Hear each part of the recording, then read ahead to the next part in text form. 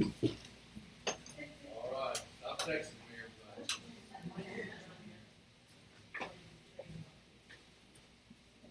Everybody's got humor.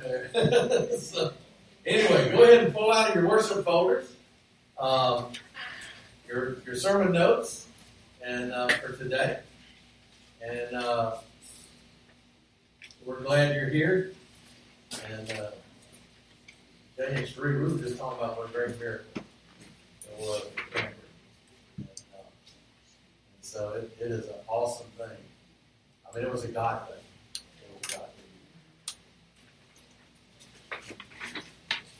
Pull out your notes. We're talking about the four horses.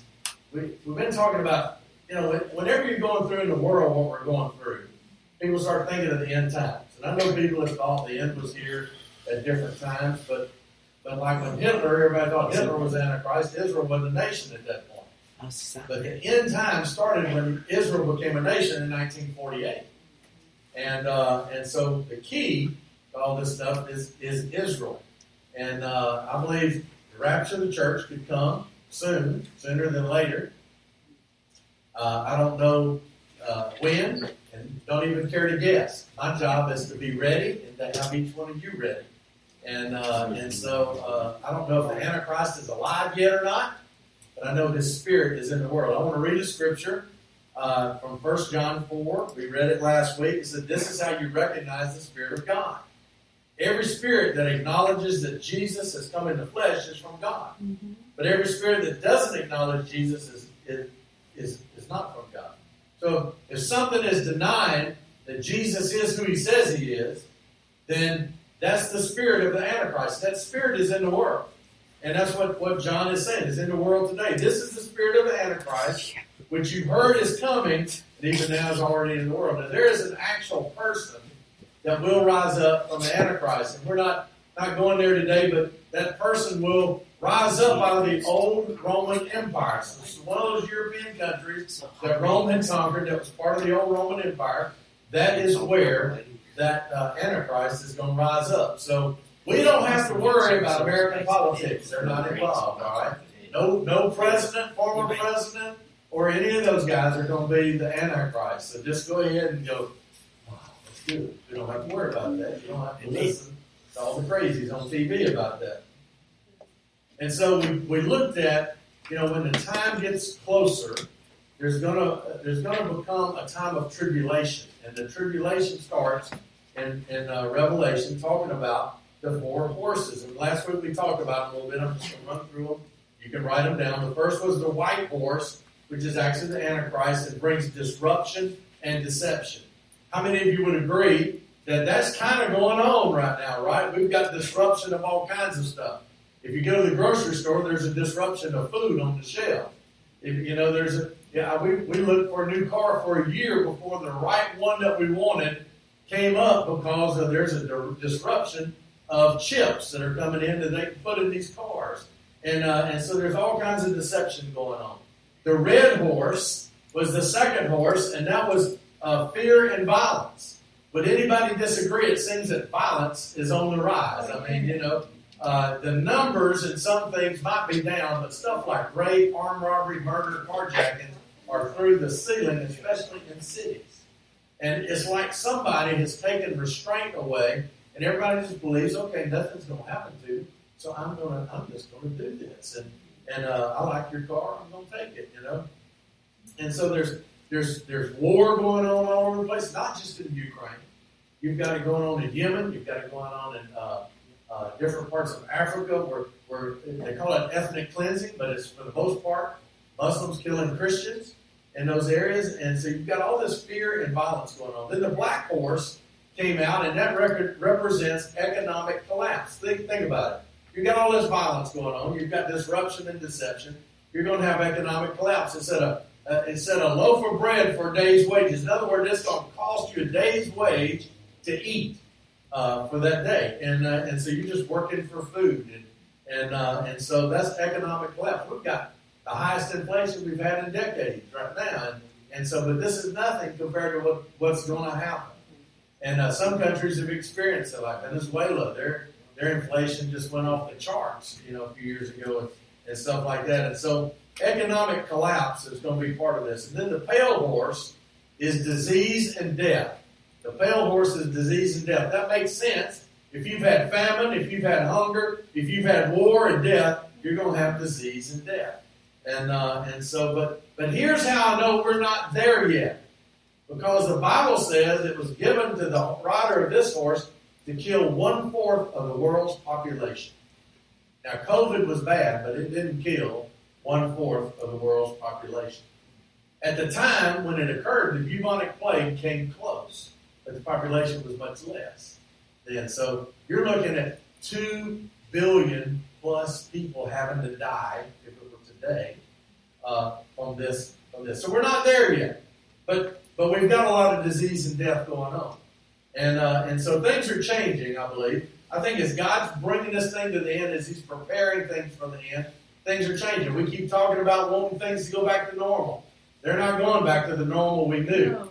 God is orchestrating things and bringing things, getting things ready, for the end time. And Jesus is going to come back. And while people can be saved after the rapture of the church, we believe that people will be hunted down and killed after the rapture of the church. That you're going to have this great upswell of evil after the Holy Spirit is pulled. Just imagine 2 billion Christians pulled out. And so you'll have that. And so it's not going to go back to just normal. And then at some point, Jesus is going to come back. We'll meet Him in the air, and we'll come back, and He'll conquer, and He'll put things into judgment. And so I believe Jesus is moving things towards His return. For instance, what COVID did over the last 2 years has got our world ready. If you'd have told me that we would have accepted governmental intervention in as many areas of our life as we've had the last 2 years, I would have laughed. And then it happened. If you'd have said that we could possibly have a one world thing and everybody would do it, I would have laughed. And then it's pretty much happened where, the COVID thing has gotten the world ready. And it will never go back as far back as it was before that happened. So it's just steps, getting things ready. The Russia invasion of the Ukraine is uniting the Gog and Magog alliance. We know that the Ukraine area is going to be part of the Gog and Magog alliance that comes against Israel. So will Iran be. So will Libya be. I think Egypt may be part of that, but there's about 9 countries that unify against Israel before God steps in. So Russia is a key part of that, and they're coming down. And then what else has happened because of that is you've seen a uniting of the European Union. That was about to fracture and go away, and now they're uniting back because they need to be together to defend themselves economically against what's going on with Russia. And so you've got countries that weren't part of that wanting in. And here's the thing. The European Union consists of some of the countries in the Roman Empire. Some of the countries that are wanting in now were part of the Roman Empire. And so Daniel, you see the statue with 10 toes. That's 10 countries of the old Roman Empire that have to be united together for that part of the vision to be together. So all kinds of cool stuff's going on, way more than I understand.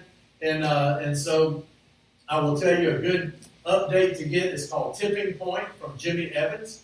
That would be a good update for you to get on emails. You go to Google Tipping Point with Jimmy Evans, and you can sign up for his things. He's very good with that. David Jeremiah is very good with that. And so, all these things are coming. And so God tells Jeremiah, He said this, so Jeremiah, if you're worn out in this foot race with men, what makes you think you can run against the horses? Now, basically what He's telling Jeremiah, He says in the next sentence, if you can't keep your wits during the calm, what's going to happen when troubles break loose? And so think about it. If you're struggling now, what are we going to do when it gets tough? What are we going to do when it really starts to happen? When God's bringing this thing to a conclusion, when tough times hit. Right now in our country, we just get a little bit of, razzing or made fun of for being a Christian. There are countries where Christians die for their faith. And so I was reading in Canada, of all places, this pastor just got out of jail. He's been in jail for the whole COVID time. And I never would have thought I would see those things happen. But God's telling Jeremiah, if you're worn out in a foot race with men, what makes you think you can race against the horses? And what we want to do is be ready. And let me tell you, you can run with the horses. You can run with them, and you can stay and be with that. So some of the good passages that we've been sharing out of are 1 Thessalonians 4 and 5, mostly in 5. 5 gives like a checklist, and we've been going through that. And so we want to look at that because I believe if we do these things that Paul talked about in Thessalonians, we can run with the horses. We'll be ready. So what do we need to do when all this stuff's going on? See, I can't control what God's doing. I can't control when He's going to end this thing. I can't control what Russia does. I can't control anything other than what I do. And so I want us to, I believe if we do these things that Paul is talking about in Thessalonians 5, that we'll be able to do that. So the first we talked about last week was run with covering. And God's put different things in place for us to run. Covering, like parental covering if you're a child. You've got a covering at work. You've got a boss. If you're the boss, you are the covering, for your employees. And then we've got government as a covering. Things like that are covering. You've got covering here in church and things. So we run with covering. But in other words, we as long as we're not stepping out of authorities that are over us, we're running with that covering. The second thing we talked about was run with ministry. And so we talked about doing ministry. Let me just tell you today, I said it last week, but the biggest antidote to needing ministry done to you is to do ministry for others. When you start focusing on helping other people, your problems just seem smaller and tend to go away. The third was run with grace. This is where we talk about we're going to give people what they need and not what they deserve. I mean, sometimes people deserve the ugly eye, right, when they cut you off, or people do something to harm you in a career or at work. They deserve something. I mean, Chris Rock and Will Smith been all over everywhere, and Kathy and I have been kind of going, where's the condemnation of Chris Rock attacking his wife, who has a medical condition? Now, I don't condone Will Smith going up and slapping him, but Chris Rock probably should have been given some grace instead of a slap. And I'm sure Will Smith wishes he'd have thought that through. But we want to run with grace. We want to give people what they need. Would you agree that people are on edge? Probably need somebody to give them a break. We need to give. When somebody offends us, we don't need to be a sore walking around looking for a place to bleed. I mean, we need to give people grace. And so that comes when we give them what they need, not what they deserve. The fourth thing we talked about was run with joy. And that's the joy of the Lord is my strength. There's not a lot of joy out in this world right now. But you know what? We can have joy no matter what's going on in our life, no matter what's going on out there, no matter what's going on at work, because the Lord is our joy. The strength of the Lord is our joy. This week we're going to start off, we're going to talk about the next thing we need to do is run with prayer. Run with prayer. And if you want to memorize a verse, memorize this one, 1 Thessalonians 5:17. Never stop praying. 3 little words. Never stop praying. When should I pray? All the time. When do I stop? Never stop praying. So it's just real easy to memorize that one, right? And why do we pray? A lot of people think prayer is getting God to do what they want Him to do. Prayer is me moving closer to God. Right. Me moving toward God. That's what prayer is. See, it aligns me with the Lord. Yeah. Because the Lord's got things going on, and it gets me closer to Him. Yeah. And so we need to be praying. Listen, if you only pray when you're in trouble, you're in trouble. Yeah, you're in trouble. That's right. All right? You only pray when you're in trouble, you're in trouble. And so we don't ever want to stop praying. Jesus did this. Look at Mark 1:35. It says, before daybreak. If you're not a morning person, you're like me. You're going, why did He always put in before daybreak?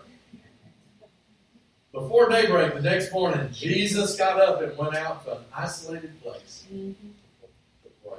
Some of y'all, especially for small kids, you don't get up before them. You don't have an isolated time, right? And so, and then on the other end, when we're taking care of elderly parents, if we don't get up before they do, we don't have an isolated time. So before daybreak, the next morning, Jesus got up, went to an isolated place. Listen, we've got to get into our morning devotions. That first 15, the The devotional book we have has got a reading plan for the scriptures. It's got very practical. Some of the best and most practical devotionals I've ever seen are in the little book we have. They're free for you. You can take them. You can give them to family members. You can take a couple to work or whatever. But we need to spend that time with the Lord. Let me tell you something. If you'll get up in the morning and start that time off, you'll be amazed. People, I like this saying, I've heard it for years, all's well that ends well. Anybody ever said that? But that's really not true. All's well that begins well. If you want to have a good day, start it right. Start it off. And the easy way to do it is the first 15. Gil showed me an out a few years ago. It's called the first 15 out. But you just spend 5 minutes in prayer, 5 minutes in worship, 5 minutes in prayer. Amen. Everybody has 15 minutes.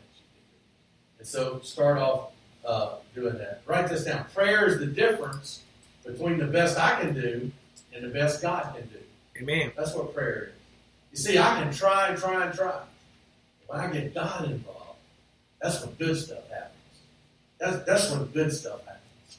When God is involved. It hooks you up to the power source that we're going to need to run with the horses. That we're going to need to deal with the things that happen in our lives on a daily basis. And so we want to pray. Number 6, the next one of my favorites, is run with gratitude. Amen. Run with gratitude. There's always something to be thankful for. Yeah. It's always something to be thankful for. I mean, if you think about it, Paul said, be thankful in all circumstances. He didn't say be thankful for circumstances. You're not thankful for the car wreck. You're not thankful for the heart attack. You're not thankful for the cancer. You're thankful in those times. And there's always something to be thankful for this is God's will. As I was looking at the video of the bounce house going up in the air. It goes up and it comes back down, and that's where she fell out. Thank God she didn't fall out up here. Yeah. Thank God that I caught a red light and the wreck was a few blocks ahead. Or whatever it is that God is doing, you want to, we can always be thankful. We can always be thankful. Yes, I need a new roof after Hurricane Ida, but I'm thankful it didn't leak. I had a roof, when the tornadoes came through. Steve and Chrissy's house was hit. We're all thankful that they had a roof left on it, even though it had to have a tarp and was going to get replaced. That's when you're thankful for insurance, right? And sometime in the next 5 years, they'll get the money for that. I just got my money from my roof finally. But we can always be thankful for something. So the stores close earlier. It just means you get to go home earlier. Hang out with your family. When we were locked down, oh man, I can't go to work. And after about a week of it, everybody's going, oh, this is pretty good, this thing. And then, it's always something we can be thankful for. Write this down. What I have is more than enough. Amen. What I have is more than enough. Now, I was thinking about my mama the other day. We got a picture of her. And she went through some difficult times. Her dad had about 7 or 8 kids from his first wife, and then she died in childbirth. And then he married my mother's mother, who had, I think Mama was 8 out of 9, something like that. And then he died, and she died, her mom died when Mama was about 1.5 years, 2 years old, in childbirth, for my aunt, Frances, my mama's younger sister. And then she had a stepmother and a bunch of other stepsisters. And so if you counted them all, they're in the 20s, something like that. But they had a tough time. And when she was a teenager, her dad died. Well, her stepmother put her and her younger sister out. Now, I never knew this until I was an adult, but my mother never once said anything bad about the one I knew as Granny Pearl that put her out. She said, well, they didn't have food stamps or anything like that. She had to feed her own kids. So they went to live with older siblings, and stuff like that. She never complained. When her and my dad's business, they owned a charcoal company that made a great charcoal. Piggly Wiggly sold it. And they did this charcoal. You didn't even have to put charcoal lighter on it. It would light up, and it was good stuff. And when lightning struck that plant, it lit up. Believe me, burned the plant to the ground. It took him a year to get it back online. And during that year, with no income coming in, they kept giving to the church. They kept giving to their church. And they were grateful for what they had. And just a side note, My mother always loved Piggly Wiggly. She would drive past Winn-Dixie, Kroger, Walmart, grocery, everything to Piggly Wiggly because after my dad rebuilt the plant, that was the only store that would put his charcoal back in the store. And they should have done a commercial with her before she died. You're talking about brand loyalty. My mother had brand loyalty to Piggly Wiggly. But, she was never unhappy with what she had. That's the thing. When we have gratitude for what we have, we're not whining and crying about what we don't have. We're not dragging, we're running the race, and we're running with the horses when we've got an attitude of gratitude. Number 7 is we need to run with discernment. We need to run with discernment. What do I mean? It means I'm going to see things differently than what it seems. I'm not going to take things at face value. I'm going to discern the meaning of it. Paul said in 1 Thessalonians 5:19, he said, don't stifle the Holy Spirit. Don't scoff at prophecies. And so prophecy, the Holy Spirit, you need to understand, the Holy Spirit's part of the Godhead that's here. Jesus is in heaven sitting at the right hand of the Father. He left his Spirit here. He said, I'm going to send one just like me to be in you and with you. And so the Holy Spirit's here. And prophecies kind of tell us what's really happening. And I just told you about the 2 prophetic accelerants with the COVID and the Russia war. Well, how many of you have ever flown in an airplane? If you fly to New Orleans, it seems like where they put the new airport, there's a permanent cloud over it. And every time I've flown out of it, it's a rough, bumpy ride. And so they tell you, when the guy comes on and he says, ladies and gentlemen, you need to buckle up. It's going to be a rough takeoff. You see the rain out there, the gray skies and everything. I remember we gave the pilot an ovation when we landed in Nashville one time. But you know what? And you take off and that thing, you're going, this is not going to be fun. So for me, that's a 2 Dramamine flight. And so you're ready to take off and that thing's bouncing around. And then all of a sudden it breaks off into the sky and it's beautiful. And it's smooth. And you go, man, this is nice. Now here's the key. Here's the key I want you to think about. The sunshine and smooth air was always there. Yeah. We just saw the clouds. That's right. Folks, let me tell you something. You might be seeing the clouds right now, but God's working on the other side of those clouds. Mm-hmm. God's working on the other side of those clouds. Discernment says, I see the clouds, but I know God's up to something. I know there's sunshine somewhere. I know all I see right now is the problems, but God's at work in those problems. Lord, what are you up to? I mean, you might look at the news and all you see is war and political craziness and all kinds of stuff. But discernment says God is doing something. And he's going to bring us and all of us to the place where he wants us to be. I mean, if you think about it, the last 40 years have been pretty chaotic. As you think about it. And I want to tell you, during all that chaos, during all that time where we take God out of schools, or so we say, let me tell you, I've been in school when something bad happened and they're praying, even though officially it's not there. But all this 40 years where it seems like it's been very chaotic, 1.6 billion people have come to faith in Christ.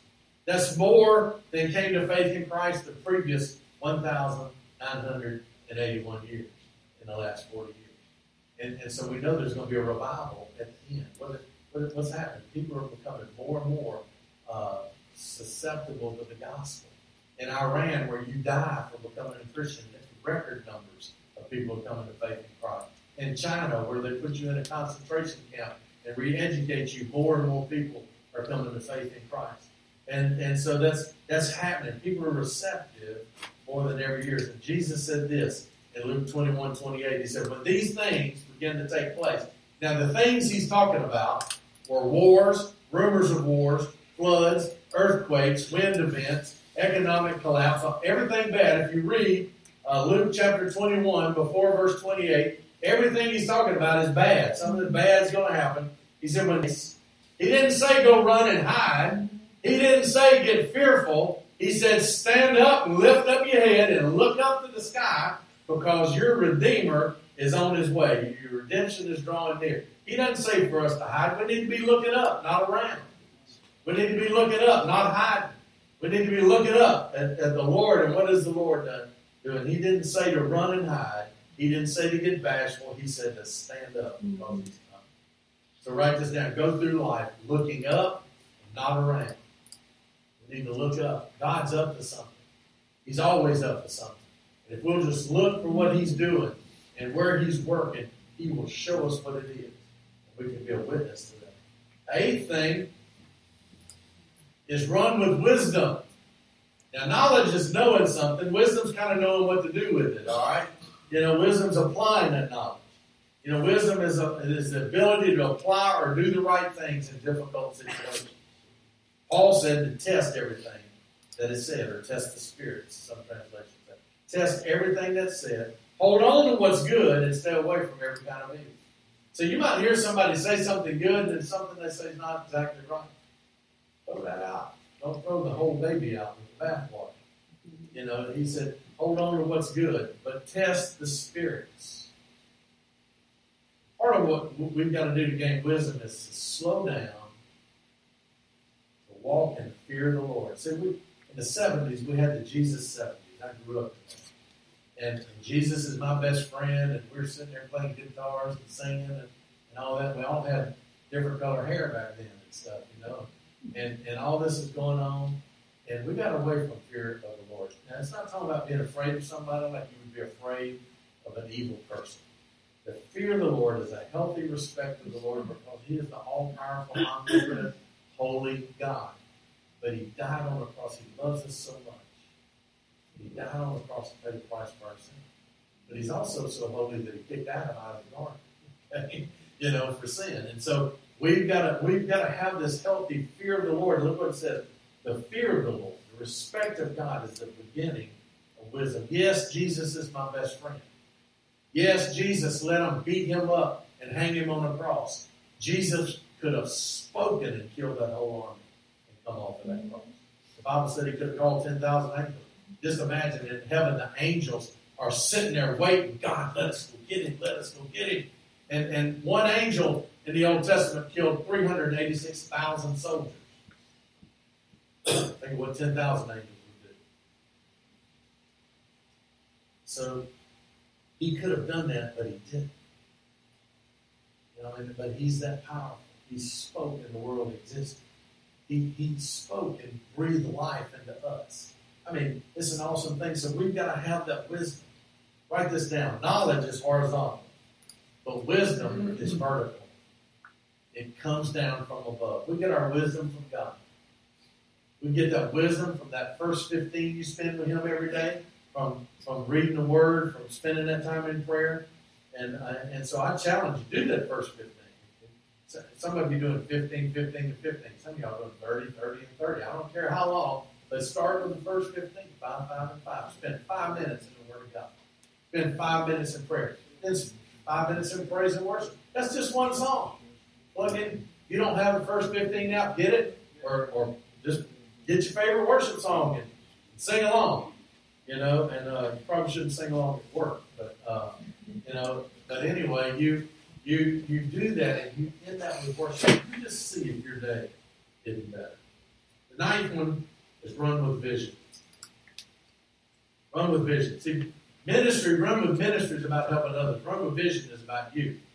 It's about you knowing God's vision for your life. And so for me, it's like the calling, that I know that God has for me to be here. Let me tell you, have there been times I wanted to quit and do something else? Every Monday. There's probably been times other people wished I would quit and go do something else. But I know what the calling God has on my life. And so Paul said in 1 Thessalonians 5, he said, now may the God of peace make you holy. That's set apart in every way. May the God of peace, who makes us holy? God, the God of peace. Right here, peace right here. And may your whole spirit, soul, and body be kept blameless until our Lord Jesus comes again. God will make this happen for you. He who calls you is faithful. See, he has set us apart, each one of us, because he's got a calling on every one of us. He's called us to be his ministers. And blameless, listen, when he's talking about being blameless there, too often in a Facebook world, we post something and if 5,000 people don't like it, we get on the press. You need to live for an audience of one. You need to live for an audience of one. Jesus is my audience. Jesus is my audience. It doesn't matter what anybody on Facebook thinks about me. It doesn't matter really what you think about me. It matters what you think. I don't mean that disrespectful or any lack of love, but we need to live for an audience of one. We live for that audience of one. That's what blameless is. We want to live for what God wants us to do. God's the one who's called us. He has called you to be here today. He's called you into a relationship with Him.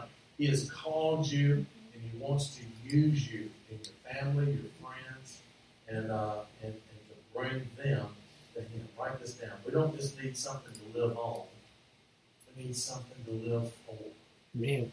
God has called us. When you get that vision in your life of what God wants you to do, you can run. It's on your back.